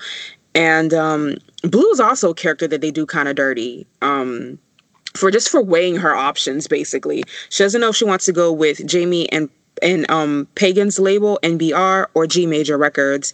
And she's basically, like, shut out of both because she couldn't make up her mind fast enough. So let's talk about Jamie for a minute. The Jamie and his new indie label thing. So episode 3 is essentially dedicated to Jude has officially chosen Tommy, and she lets Jamie know. And Jamie, in an unexpected show of maturity, tells Jude that, like, I respect your decision, but I am a person who is in love with you, and you are a person who made me think that you could be in love with me too, but you're not, and you didn't choose me, and because of that, I need space. I need for there to be some distance. What does Jude do? She just steamrolls over all of that. Yeah, it's really selfish. Jamie has wanted her for so long, and regardless of how you feel about his feelings for Jude, like, they are real, they existed. She was made aware of them back in season 1. Like, this back and forth that she was doing with Jamie and Tommy was heartless. Like, if you need, like, a placeholder guy, get literally anyone else but your best friend. And, like, when I say that, like, Jamie's her Xander, like, Jamie is not at Xander levels, because Buffy didn't lead Xander on. You know, back in season 1, when Jamie and Kat were dating, Jude turned a very territorial corner. She was going out of her way to basically prove that she was going to be number 1 in Jamie's life regardless. Also, what really differentiates them is, Buffy let Xander know at every turn that it was Angel and nobody else. Jude did not do that. Jude was not like, right. It's time. She did give him that dry ass kiss, right? Right? Jude gives Jamie the dry ass kiss. Jude does, say the words. In season 2, she does say the words like, you are my boyfriend. She does lead him on in a way that's up. And he is not crazy for feeling like there is or could have been something really real between them. And she needs to let him go. And the show punctuates that point in the most dramatic way possible. That episode was so fun. I'm not even gonna lie. Like, I was like, this is some really great writing. Like, she still don't deserve to, like, be integrated in his life again so quickly, but that's great writing. Jude invites Jamie to this party, and because she wants everything to go back to the way it was. She wants everything to, quote unquote, be normal again. Basically, there's a whole hijinks with the roof, and Jamie ends up on the roof of her house, and Jamie slips, is sort of hanging over the edge, and Jude grabs his hand. Jamie looks behind him and can see that there are people at the bottom who are going to catch him, and Jamie looks at her and he's like, you have to let me go. And she goes, no, I can't. I just can't. And he goes, seriously, Jude, let me go. And then she goes, no, I don't want to give up. Like, I can't. And Jamie's like, you need to let me go. And then she does, literal and metaphorical. He's going to be just fine without Jude. There was another scene that I loved in episode 3. So they go public and episode 4, excuse me, and she's on like a talk show and she starts jumping on the couch. Was obviously a throwback to the Tom Cruise jumping on Oprah's couch when he was dating Katie Holmes, right? Right. Which is funny. I'm like, this shit is hilarious. But it was like they really pulled some of their more clever episodes here in season 4. So let's talk briefly about the friend turned stalker Megan. I liked it in the sense that like it felt clever because it felt like it was a callback to like Stan, like the Eminem song. Mm-hmm. It felt like an offshoot of that. And it also, and I liked it, and I guess it was good because it contextualized how famous Jude was getting, to even like get to now have like stalkers and stalkers locking you up in basements and stuff and all this craziness. And I liked that it felt like it was a comment on how entitled fans can be. But as a whole, like I don't know that I was about it. I liked this plot for all the reasons that you just stated. I thought it was a really great addition to the show because some of these other subplots, like the Hunter character, the Portia character, were truly and honestly just there to bolster the Tommy character, which I didn't like. But I thought this was super well done. And the forcing Jude to write a song was, for me, a very obvious shout out to the movie Misery, where when Kathy Bates keeps Paul's character hostage, she forces him to write a novel for her. And she even composes the same way at first, like a friend, like a caring person, which I thought was really, really, really cool. And the song 2 a.m., I'm not gonna lie, I thought trying to release the song was super gross, but the song itself, definitely in my top 5. Same. Listen, you know why I didn't like this Megan plot is because, or the stalker plot is because she comes in way earlier. Like, right? It's not like one day she just comes and she kidnaps her. Or we see that this person has been stalking her from afar. And she kidnaps her. And listen, and I know what I'm about to say is probably me beating a dead horse. I don't care. So Megan comes in at this place where Jude like really needs a friend, right? Because Jamie's gone. Tommy and her continue to be a lot of drama previously due to like his mother has Alzheimer's and he has like a really horrible family life and that happens. But Jude like just really needs a friend. And I guess I was just like annoyed that I have to like deal with this whole new person instead of just Jude relying on these friends that she's already made. 'Cause like whatever happened to Mason, right? Right. What happened to Mason? And, like Speederman is literally right there. Right there. And in all the ways that matter, he is her best friend. We didn't really need a new friend character. But, I absolutely agree with that. I can get behind that. Like just introducing new characters for the sake of introducing new characters was probably stupid. And I think that's why making her a stalker was probably a better use for her. I'm going to be honest. Something I want to say really quickly. Quest moves into the Harrison household and Quest polishes Sadie's shoes. He takes out the trash. He cooks. He goes to work and does his job. And then he rubs Sadie's feet because she's been in heels all day at his job while he could be on his lunch break. And this bitch still is like on some dumb shit. When I tell you, had that been me, all the lyrics to Cater to You would be in my Twitter bio. Like, right. You would have me saying some dumb shit. Like, I would be quoting like all the hoteps, like, be his rib, sis, be his helpmate, build your man, nation build. Because on top of this, she's getting her back blown out every night, and he looks great in a towel. Listen, I'd be out here like, you must honor your man. You have to lift up our kings every single day. I would have been out here like, I just believe in making my man his plate. Like, I'm really traditional. Right. Like, you know what? Like, I'll be like, you know what? Fuck feminism. What we need is to build as a people. If your man cooks you breakfast, cook him dinner. If he rubs your feet, rub his back. It's about reciprocity.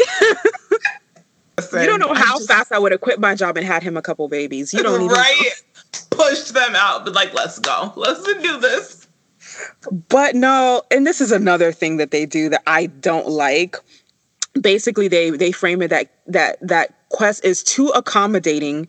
It's annoying to Sadie, and then they try to like imply this really gross Darius and Sadie attraction. What the fuck is happening right now? She was pretty much like Dawson's mom in this situation, right? You had your good man right there at home, looking good, doing everything he should, but you cheat for what? Well, what? What did that get you? Did you get the clicks? Did you get the like? Did you get the divorce settlement? Like what, bitch? What? And she wasn't even trying to social climb at G major, right? So like, what was even the reason of this whole Darius counterplot? Like, right? Like, I mean, I know like earlier Sadie is essentially, because I mean, I do empathize with her in that way, because before Liam sort of takes off to wherever he goes, Liam, who is introduced as like an executive at G major in like season 2-ish, she does bring it up to Liam like, hey, I work the front desk. I do your PR. I do all this stuff.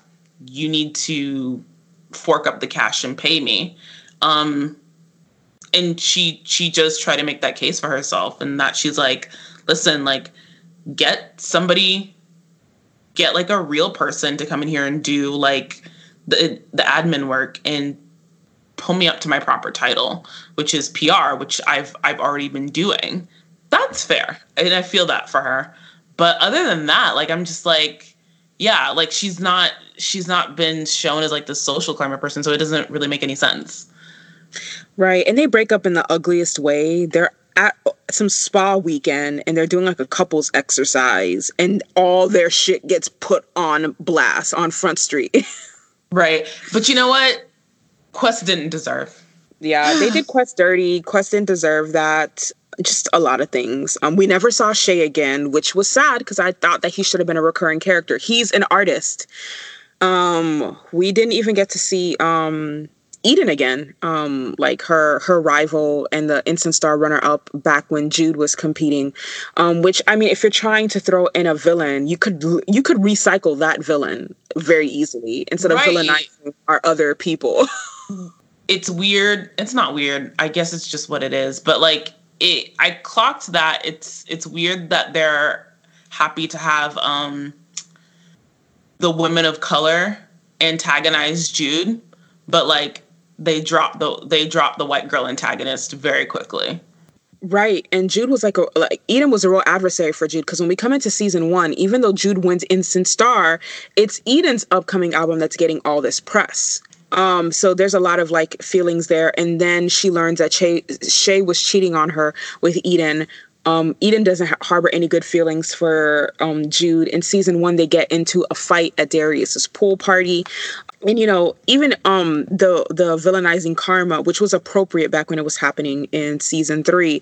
When I think about characters, for instance, like Hunter, or like Megan, did their storylines make sense? Yes. But especially in the case of Hunter, what purpose did it serve except to bring Tommy and Jude closer together? That's what this is really about. That's why y'all keep throwing new people at us. But Quest confronts Darius and quits. In episode 13, Tommy proposes to Jude, and then Jude learns very quickly that he's done with the rock star lifestyle. He wants a normal life, but her career's just getting started, and she does the smartest thing that she's done this entire fucking show. The whole series. Our girl goes to London without Tommy. Yeah, she tells him that she's not marrying him and that she's going to go to London and she's going to be famous. And And listen, like, so this would have been part of what could have made this show really satisfying for me personally would have been have Kat, like I said in the beginning, take that R&B, let Kat be an R&B girl, let her go on tour with Shay and become crazy famous, and then she never comes back. Because the big, like, London label comes and they're courting her and they're like, we want you to come, da-da-da-da.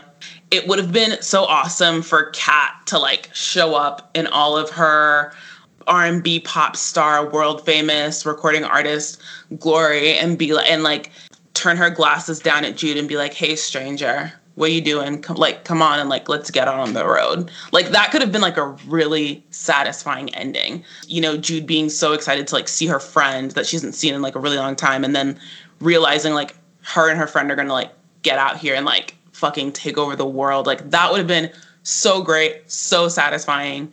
Her leaving Tommy in the dust, and instead, like, I don't know, they don't do that because, I don't know, whatever. I don't care. Yeah, I totally agree with that. That would have been a great way to do it, especially if you did not want her on the show as a long-term supporting character. She could have been in a recurring role at the end of season 1, right? Right. Hell, you could even turn that fashion thing into something. She was a fashion designer. She's designing for somebody. They heard her sing. Next thing you know, Kat's out here getting signed. There's so many ways that you can turn that, because we do have a lot of artists who also dabble in design.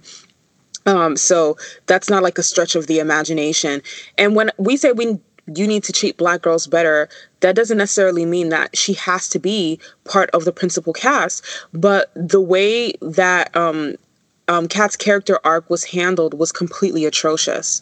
That's my personal read, right? Is like, I would have, okay, so because I get it. You have these 3 best friends, and maybe you understand what you want to do with the 2, but you can't really figure out 3. That's a way to get her out. And then once you're sort of culminating in this big sort of thing, and you make the decision for Jude to choose herself, how awesome is it to then reinforce this idea of like female friendship and sisterhood by like having, you know, her sort of glamorous best friend come back for her, like to be like, it's you and me. That would be great. And I mean, because Jude is who she is and her involvement with Tommy, it would have made sense if Kat comes back into the picture and her glitz and glamour and be like, listen, you always said you wanted to be famous. That's what it means. Like, Tommy will always be here. Let's get it popping. Let's hit the road. That would have been like a perfect ending for Jude and closure on the Kat character. But y'all didn't want to you didn't want homegirl to be happy. It's okay. It's okay. Fine. But that's fine. What it was. You just didn't want her to be happy. Other stuff, Tommy's a whole redneck from wherever the rednecks come from in Canada. So he's like the white trash of Montreal, like the French Canadian region. So basically like the Canadian equivalent of like a Cajun redneck.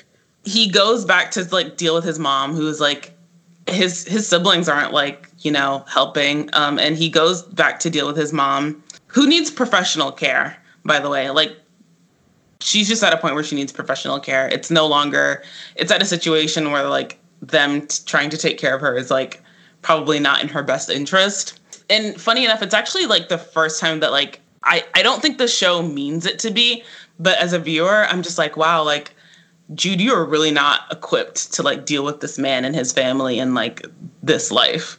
Jude comes, but Jude can't do anything except be like, I need you to write a song.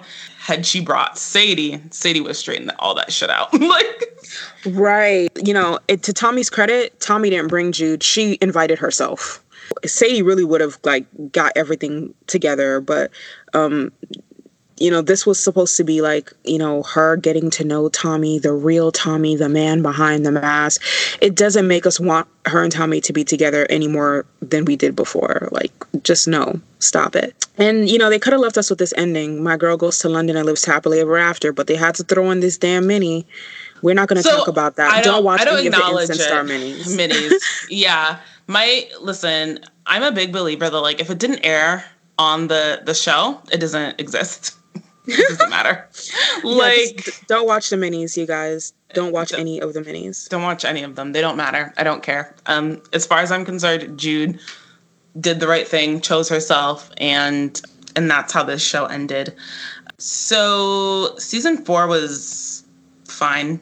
I think I'm actually going to put season 4 on the side of good.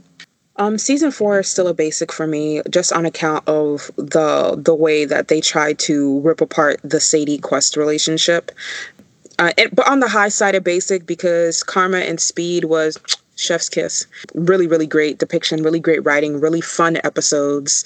Like low-key, I kind of wanted them to be our new protagonists. I'm not even gonna lie. I was tired of Jude and Tommy's drama. I'm so tired of it. For the series as a whole, I think there's a lot of good in this series. I think there are a lot of elements in this series that really work, that are really good. There are a lot of things that I like. I like the chief among them being that, like, I like that they dig into the music business part of it. I like that they dig into the songwriting part of it. We didn't really talk about this, but, like, you know, Jude, you know, because of everything that happens with Tommy and his mom, Jude ends up producing her record herself, and she fails. And the record's a flop. And I like that. I like that she fails. I like that she has to work. I like the relationship between her and Sadie. There are lots of good elements in this series. It's just that the things that were bad were, like, really, really, really bad. And we couldn't get away from them. They were in every season. Yeah, and we couldn't get away with them. They were the things that were bad were really bad, and they were baked into the foundation of this show. That's right. What killed it.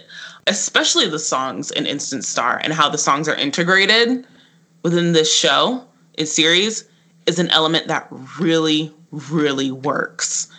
Getting an actress who can actually really sing, I don't think Instant Star works as well as it does if you got, like, a Connie Britton or even a Hayden Panettiere. Even though Hayden Panettiere, I think, did, like, a good job, I think you really have to go to the mat and really work to find an actress who can actually sing. Mm-hmm. The premise of Instant Star, because this Tommy-Jude relationship is integrated in the foundation, and it is, you know, portrayed as early as season 1 as endgame, is deeply problematic. So for me, Instant Star was, like, it had moments of greatness. Vince and Karma and Jamie doing A&R and running his own record label were great. The rest of it was super basic. The music is what really keeps the show from being bad for me. I don't know what the laws are in Canada, but none of this shit is okay. These teenagers dating grown folks, why? Why did it have to happen? Shay was right there. Jamie was right there. Vince was right there. There's a bunch of other teenage boys doing pop. They could have got her a little, I don't know, fucking Jesse McCartney type, if that's what she needed. I think if you're a writer, this is worth a revisit, because like I said, I think there are a lot of elements that really, really work in terms of thinking about if you were like working on a premise like this and you were trying to craft something similar. There are a lot of elements that this show does that works, and that's just, like, from a structural standpoint in terms of how they set up the episodes and where the songs come in. Because usually you have the songs. Because I also really love that the songs correlate very specifically with whatever the theme of the episode is, which is something that I think got lost in Nashville. Nashville sort of felt like they were just like, we got to have these songs because these people are artists. Whereas Instant Star, I think, does do a really good job of, like, each song is connected thematically to whatever is going on within the episode, and it never loses sight of that. I think the structure of this show is really good. It's the story that has the most problems. An 18-year-old and a 23-year-old who are soulmates, and they're waiting on each other is a trash ass. Can't like I said, the music is very good, and it's so good that it keeps the show from being bad to me. Tommy and Jude are endgame. Tommy and Jude are meant to be. Everybody knows that Tommy is the one for Jude. It's just it's gross, and, like, I can't even, like, fully dive into the individual episodes or seasons without constantly being reminded that this creepy older dude is, you know, pining over her and she's pining over him, and I'm just like, can we not? Right. Fair. character assassinations of Black girls. That's like another big, huge bone I have to pick with this show. They do a lot of great things with their budget, which I thought was very creative and very, very fun. They do a lot of great things with Jamie. I think he gets like a really great arc. I think Vince and Karma get a really great arc. The sabotage of Sadie and Quest's relationship literally made no fucking sense to me. So that's why the show for me is just like a solid basic, because the good is great and the bad is a clusterfuck. Right. There you have it, folks. This is everything that we think made Instant Star good, bad, basic, and totally bingeable. If you'd like to check Instant Star, the complete series is currently streaming over on the Instant Star YouTube channel. Please leave your comments below and let us know what you think of this series. If you're a patron on our top 2 tiers, be sure to check out the Instant Star YouTube playlist. If you've enjoyed this episode of The Good, the Bad, the Basic, leave us a review on your preferred podcast streaming platform and share this with your friends. And with that, The Good, the Bad, the Basic is officially going on holiday. Alex and I will be taking a 2-week mid-season break. We hope that everyone who celebrates it is continuing to have a happy Hanukkah, and we'd also like to wish those who celebrate it a happy Kwanzaa. We hope that you all have a joyous, festive holiday season and a happy new year. GBB and Season 4 Lights, Camera, Action will return on Thursday, January 16th with a recap of the NBC sitcom 30 Rock. If you'd like to check out the series before our episode airs, 30 Rock is currently streaming on Hulu. Patrons, we hope that you all enjoyed yesterday's Christmas-themed music video retrospective. Em and I won't be leaving you hanging, and we plan to keep on releasing bonuses for you during our break, starting with another movie review featuring the romantic historical drama Titanic. This episode airs next Saturday, January 4th. Also, make sure that you're following us on Twitter and Instagram at Good Bad Basic Pod. We have 2 more surprise gifts waiting there for everyone, which will be revealed on New Year's Eve. Follow The Good, the Bad, the Basic on all major podcast platforms to listen to all of our regular weekly episodes on the go. Leave us a review on your preferred platform and share our weekly episodes with your friends. Also, be sure to follow our SoundCloud page, The Good, the Bad, the Basic. If you love this sort of content and want more, become a show producer and patron on Patreon. You can find us at patreon.com/goodbadbasic. Your support allows us to keep bringing you our regular weekly episodes as well as exclusive bonus material. Until next time, bye everyone.